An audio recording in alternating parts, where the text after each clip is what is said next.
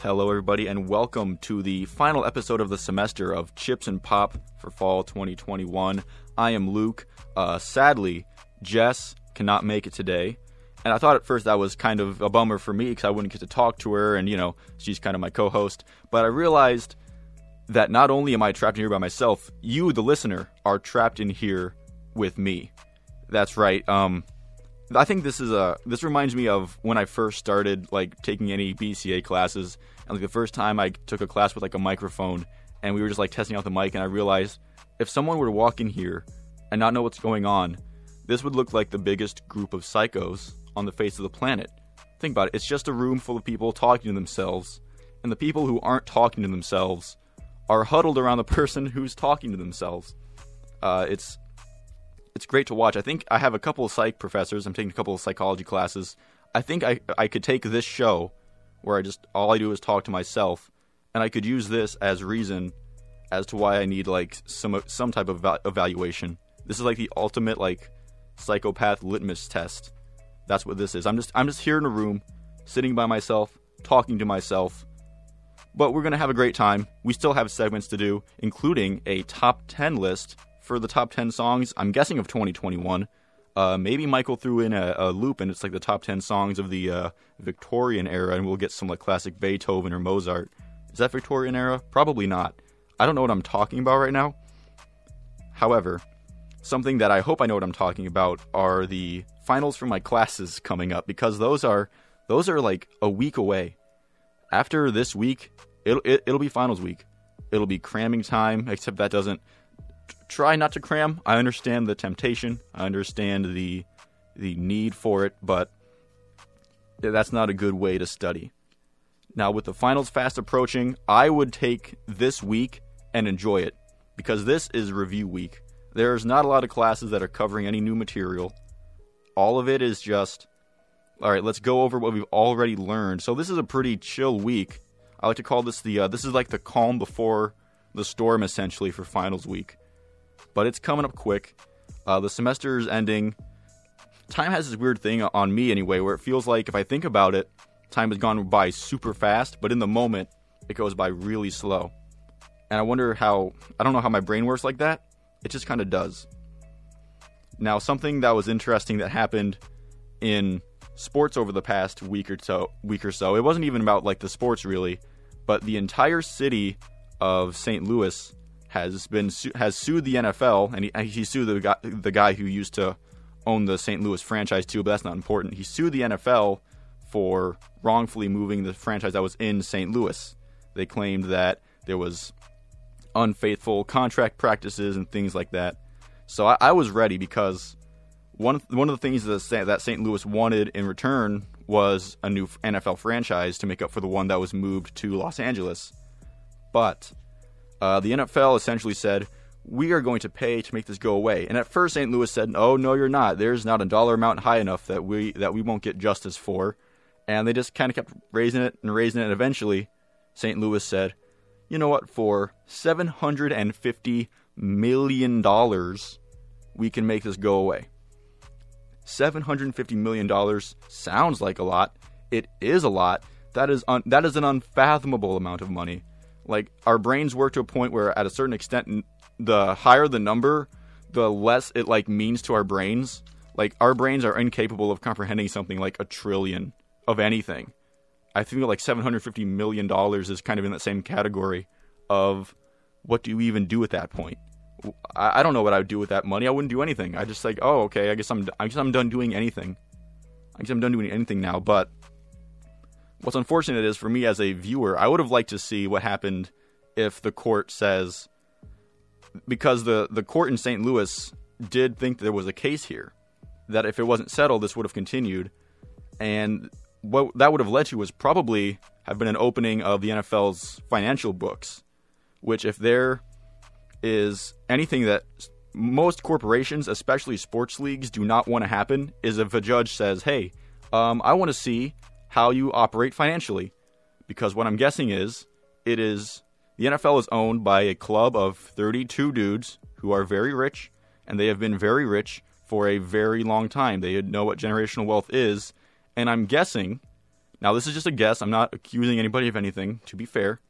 I'm guessing that maybe some of their business practices aren't maybe up to that snuff. I'm not saying they're illegal, but if I were to guess, I'd think there was a lot of loophole work going on with NFL and how they run things generally in a financial sense.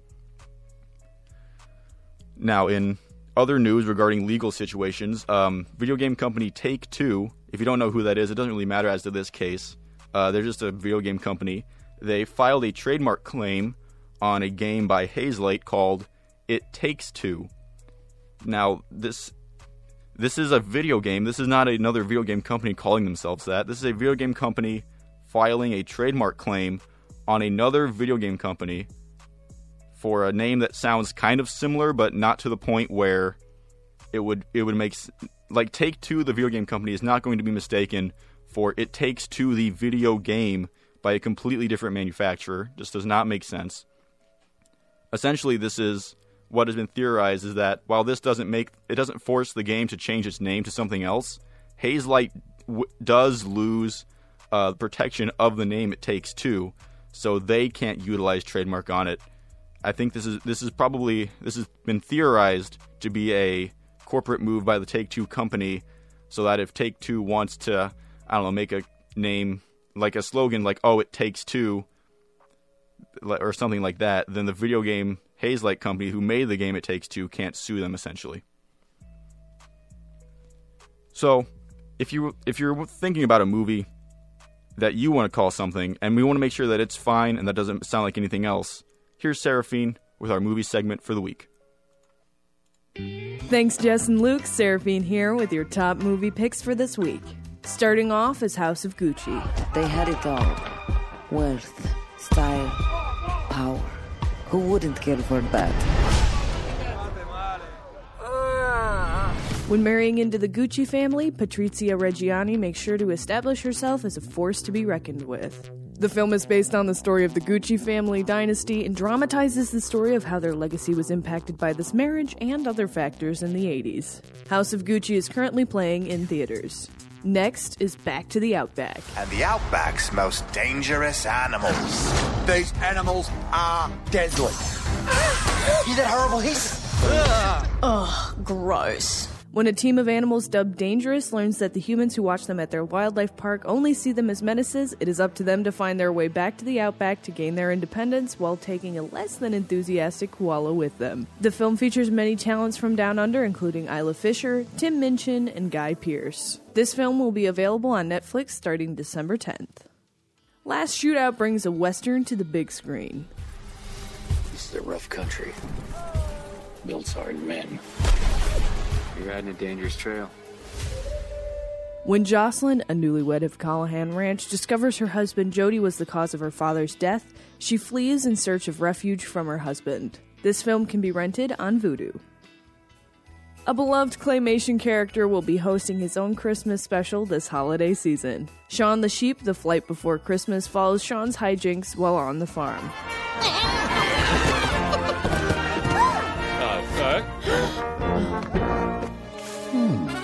Timmy gets lost while Shaun and the other sheep are searching for their ideal stockings. It's up to Shaun and his friends to find Timmy and bring him back to the farm. This film is available to stream on Netflix. Our final film this week is Encanto. Many years ago, this candle blessed our family with a miracle. Our house, our casita, came to life with magic. Hola, casita. Mirabelle is born into a family of miraculous talents. Her relatives all have superhuman abilities like superhuman strength and speaking to animals. All family members except one, Mirabelle. When the power behind their abilities is threatened, it's up to Mirabelle to save her family. The film is now running in theaters. That's all for today. I'll see you again next semester with the new films of 2022.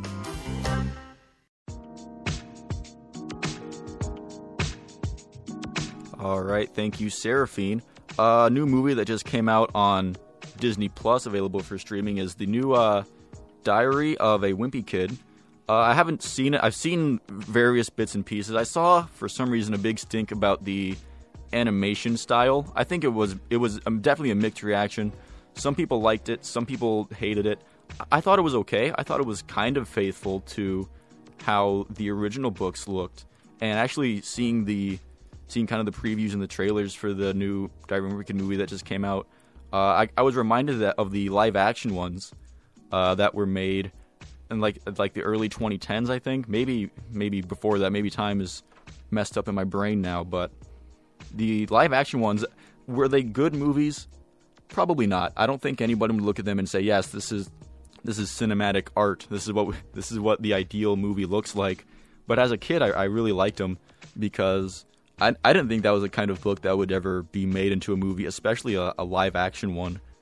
And I thought they did some cool things with it. There's some good imagery. Like I remember the Greg and Roderick party scene where they're just like having a good time or whatever. And it's PG, so it's nothing like too extreme. But for when you're a kid, you think this is an awesome party.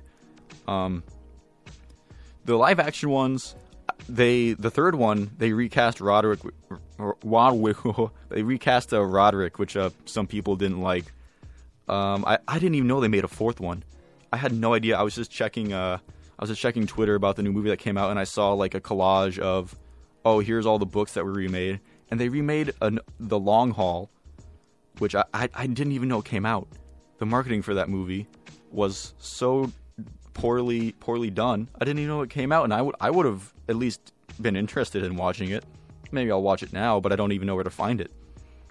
But that brings me up to the early books are mostly the only ones getting adapted, because I've heard that this new movie is an adaptation of the first book, and they've already announced that they're doing an adaptation of Roderick Rules again that will be animated this time instead of live action.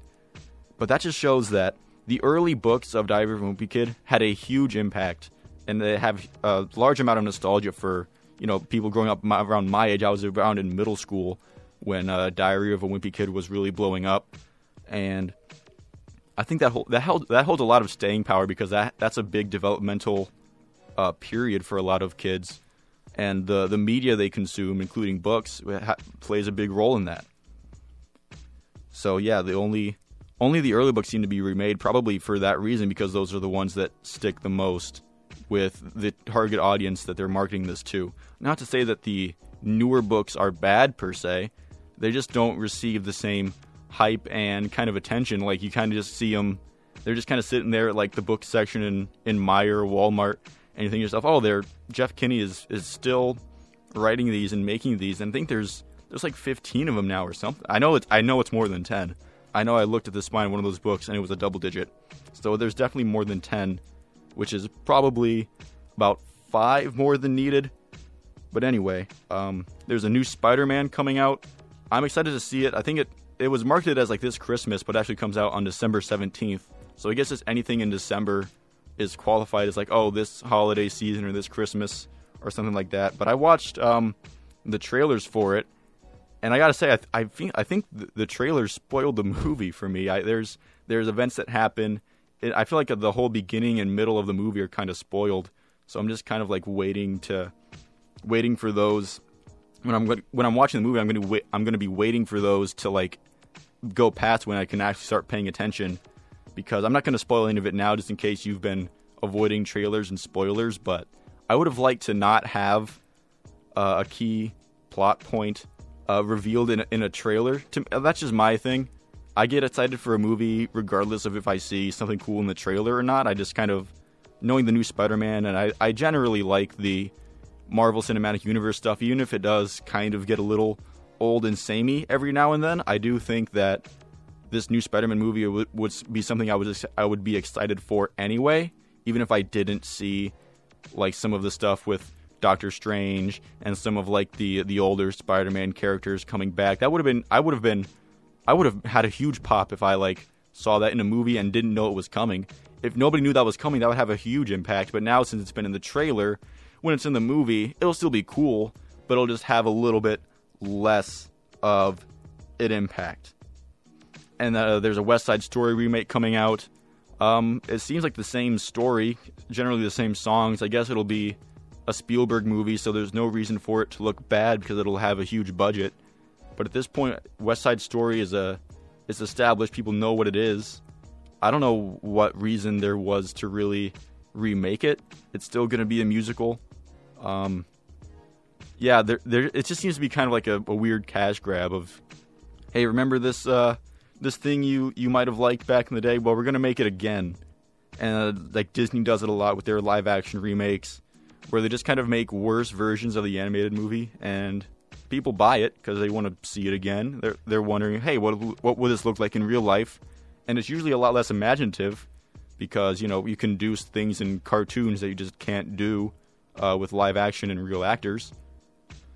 But one of the things that doesn't have to change with remakes is the quality of the music. Lion King can look as realistic and boring as it wants, but it can't take any of the life out of the soundtrack. And here, we're going to have a mega long 7.5 minute top 10 list of probably, again, 2021 songs, but maybe it'll be like hits of the 50s or like, I don't know, pre-1600s, I don't know, like English tunes. Probably not. Probably 2021 music segment here, Chips and Pop. Thanks, Justin Luke. I'm Michael France here to bring you everything music for the last time in 2021. First, we'll get started with my 10 favorite songs of the year. Slotting in at number 10, I have Save Your Tears, the remix by The Weeknd and Ariana Grande.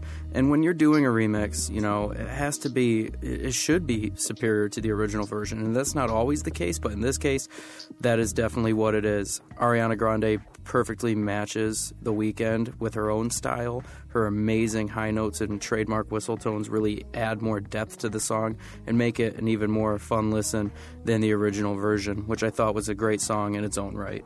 Up next here at number 9, I have Family Ties by Baby Keem and Kendrick Lamar. And the song wouldn't be anything too special without Kendrick Lamar, but it's his feature, his minute and a half of just pure lyrical genius that really makes this song what it is to me and others. It's the triumphant return of Kendrick Lamar, whom we've not heard of since he did the soundtrack for Black Panther.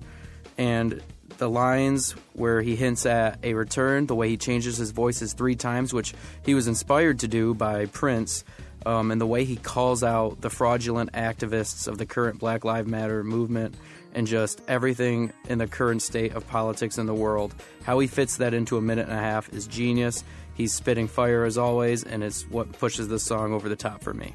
At number 8, I have Billie Eilish's Happier Than Ever. This song really proved to me she works as a mainstream artist and that she is above Olivia Rodrigo as a top young female artist in the game today. The transition from haunting, melancholic lyrics that are almost dreamy, the transition 2.5 minutes into a hard power rock ballad that has a new perspective on a relationship that maybe wasn't what it seemed to be, and it's a sense of empowerment, and it's just a really good piece by Billie Eilish, and it's probably my favorite piece of hers thus far in her young career. For number 8, I have Montero, Call Me By Your Name by Lil Nas X. If there was any way to kick off what would be a big year for him here in 2021, it was this way. A very unapologetically queer and sexually free song that is probably going to be more remembered for its provocative and barrier-breaking music video, but nonetheless is a good song on its own. It has a good hook to it, good backing track, playful lyrics. The song overall is just a good record from Lil Nas X, and it's really the beginning of things to come for Lil Nas X as an artist. Next at number 6, I have the first of 2 Jazmine Sullivan songs that will make my favorites of 2021 list, and this one is Lost One. First of all, if you're going to make a sad song, it's good to have obviously a melancholic backing track to it, but it's obviously going to be the lyrics that really push the song over the edge into hitting emotion. And this song does it well. Jazmine Sullivan has amazing vocals. She really uses them well here. The lyrics are sad and relatable and really capture the insecurity and the heartbreak, every little contradiction in a breakup that one feels. And I think it says something that Jazmine Sullivan doesn't need to bash the person she has broken up with. As Jazmine says in the song, what's done is done, what's said is said. All you can do is carry on and try not to be a lost one. At number 5, I have Girl in Red's Serotonin. This song for me really signified her growing up as an artist, and She uses a wider range of instruments. She even scats in it, which I didn't think an artist past 1960 could scat, but she doesn't. It works. It's a song that's very well written, and it's very emotional about dealing with mental illness, and it's very forthcoming from her, and I was just really impressed with her growth as an artist. I think it is her best song to date. At number 4, I have That's What I Want from Lil Nas X, my personal favorite from Montero, the album. It really establishes Lil Nas X is here to stay. This is going to be his MO, blending LGBTQ experiences with the hip-hop genre, which is well known to be hyper-masculine in general. And he's a talented musician. He is a big personality, and he is going to do things his way in this genre. And he's really breaking down every barrier there is, and all the power to him for it. Next up at number 3, I have Regularly Scheduled Programming by My Morning Jacket. My Morning Jacket has always been a band that was excellent at engineering musical compositions, especially blending traditional instruments with more modern digital backing tracks.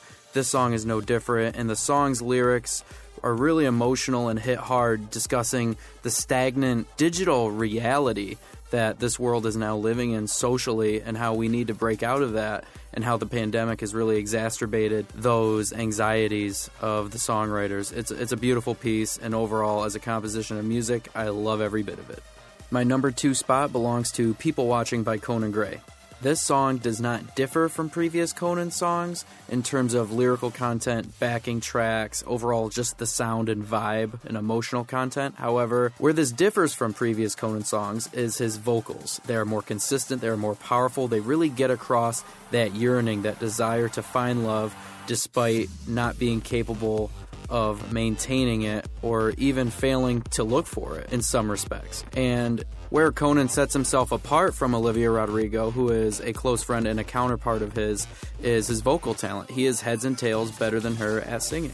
For me, my favorite song of 2021 was a no-brainer, and that is Jasmine Sullivan's excellent Pick Up Your Feelings. I could go on forever about this song and what I love about it. What this song does so well is it really shows off her ability as an artist, and especially as a singer. She goes from spoken word to R&B to traditional singing, just like that, and it's effortless for her.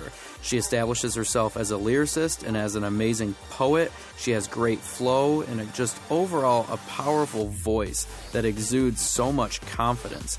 And that's what I just love about Jasmine and her music. And the backing choir really adds to the power of the song. And the backing track is very unique in that it sounds vintage, like in the 1990s with Lauryn Hill and Mary J. Blige, that kind of beat and rhythm. And it gives the song this timeless feel and really helps emphasize the soul of Jasmine Sullivan and her catalog overall. And I think this is her best work on the album. It's my favorite work on her album. And it is, without a doubt, my favorite song of 2021.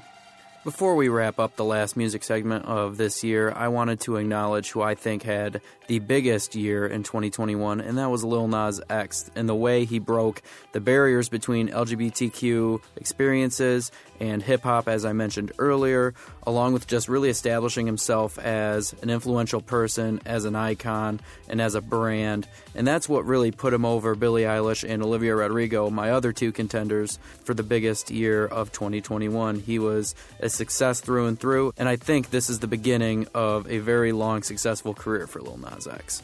And that's a wrap on the final music segment of the year 2021. I'm Michael France, sending you back to Jess and Luke. This is Chips and Pop.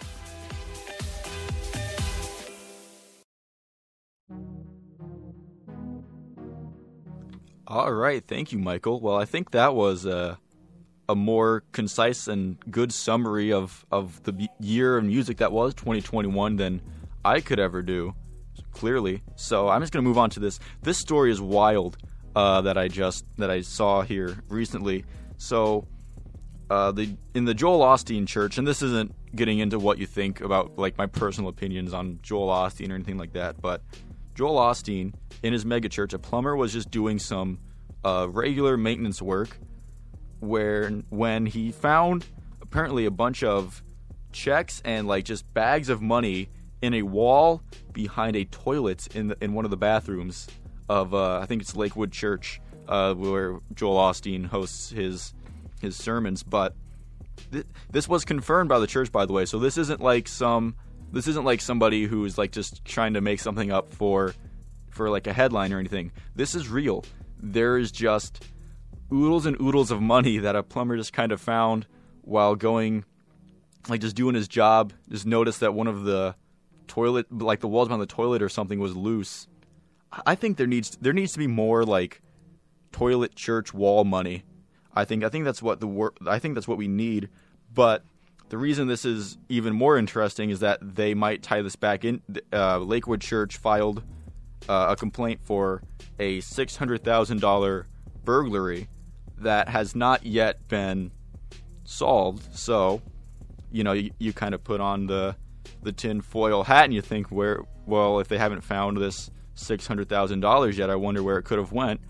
Maybe, just maybe, it was hiding in the church's walls the whole time. That there's always money in the banana stand. That's like an Arrested Development reference. I watched that show for like a season and a half. I know there's more good stuff on that show, but I just haven't caught up to it yet. But there is always money in the banana stand. Well, if you don't have a banana stand here, like obviously we don't have a banana stand here in Mount Pleasant, but if you want to see something else that you could do for fun here in Mount Pleasant, we have Sam here with the local lifestyle segment, final one of 2021 on Chips and Pop.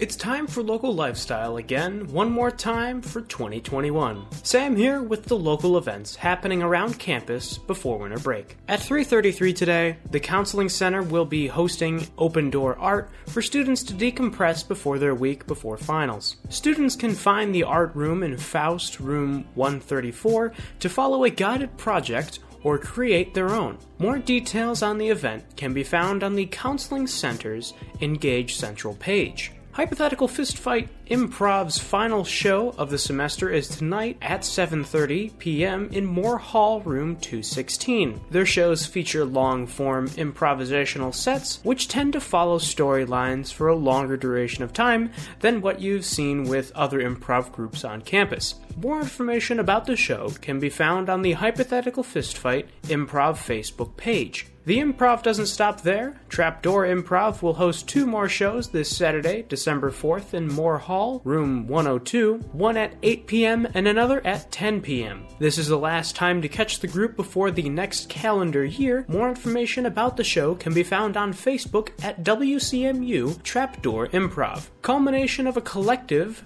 the Fall 2021 Art Graduates Exhibition will be hosting a reception for a featured artist tomorrow, December 4th from 1 to 4 p.m. The reception is free and open to the public. The exhibition will run until December 18th at the University Art Gallery. From now until March 5th, you can hear the coverage of CMU women's basketball games on Mountain 91.5. Games like the one happening this Tuesday, December 17th at 11 a.m., and the one on Saturday, December 11th, can all be heard live on air. For a more detailed schedule about our broadcast times, you can visit wmhw.org/CMU women's basketball. Thank you so much for listening to the last local lifestyle of 2021. I'll be back next semester with even more updates. Now back to Luke and Jess. All right, thank you very much, Sam. The final local lifestyle segment, the final pre-recorded segment for Chips and Pop in 2021. Sad to see him go, but we'll be back. We'll be back next semester with all the segments that you love, and maybe we'll add a couple. And we'll see what happens from there. Basically, to wrap this up, I just saw that Sunkissed was trending on Twitter, and that I like Sunkissed, so I was wondering what that was about. It was basically just somebody tweeted out a picture of like a classic, a vintage vending machine, and said, okay, you have $1. Which pop you're drinking? And Sunkissed was a very popular choice among people. And I saw the really old like Mountain Dew logo where like it's all spelled out, and it's just it looks completely unrecognizable from what it has become now. And I've realized that watching old commercials, Mountain Dew used to be like the country drink. Like it was like some dude in like jeans and cowboy boots and like a stereotypical cowboy hat, chilling back on the porch and like enjoying the sunset, kicking back with a nice old Mountain Dew. And I'm fascinated by the transformation that it has taken to being, now it's just like some guy maybe in like their mom's basement or something in their gamer chair. I love Mountain Dew, by the way. This isn't me like trying to dump on like Mountain Dew drinkers. I love pretty much every Mountain Dew that they've made, but like the stereotypical image of somebody who drinks a bunch of Mountain Dew is, again, like guy in his basement sitting in a gamer chair, like really leaning forward into the new like Call of Duty or something, and like their mom's knocking on the door. Hey, it's like 2 a.m. Get to bed, and then the guy's like, Mom, give me a couple minutes. I have to win. I have to win this next game. I have to get my KD ratio up, and then that's kind of, it's become like the gamer juice. And I think it's fascinating how a company can completely change how people view it in the course of like 10 years. It's amazing when you go back and watch like old Mountain Dew commercials from like the 80s and 90s. Before, I think Call of Duty really put a change in that. Call of Duty changed the outlook of Doritos and Mountain Dew just for the rest of time, obviously, because Mountain Dew is probably making more money. Well, PepsiCo is probably making more money off of Mountain Dew than ever. So why would they change how they market themselves? Same with what Frito-Lay makes off of Doritos. Those are like those are some of the biggest brand names as far as snacking that I've seen, and it doesn't seem to be slowing down anytime soon. But thank you all for, if you've listened this far, you are a real trooper. Remember, like 20 minutes ago or like 20 seconds ago when I was stumbling on my words, trying to figure out how to talk by myself? Yeah, I think we've grown a lot since then. We've grown a lot as people. You as an audience have grown. I as a talker have not. I have not improved one bit since this show started. But you as a listener have improved. You've built a better tolerance to listening to just annoying people ramble on and on. So thank you for that. Thank you all for listening throughout the semester. Even if you haven't listened throughout the semester and listening on playback or through the podcast, I just want to thank you for your time and just being an audience member. It really means a lot to us here. And until next semester, I'm Luke. Jess is not here, but she is here in spirit. And we hope you join us back for next spring semester. Chips and Pop here on 101.1 The Beat.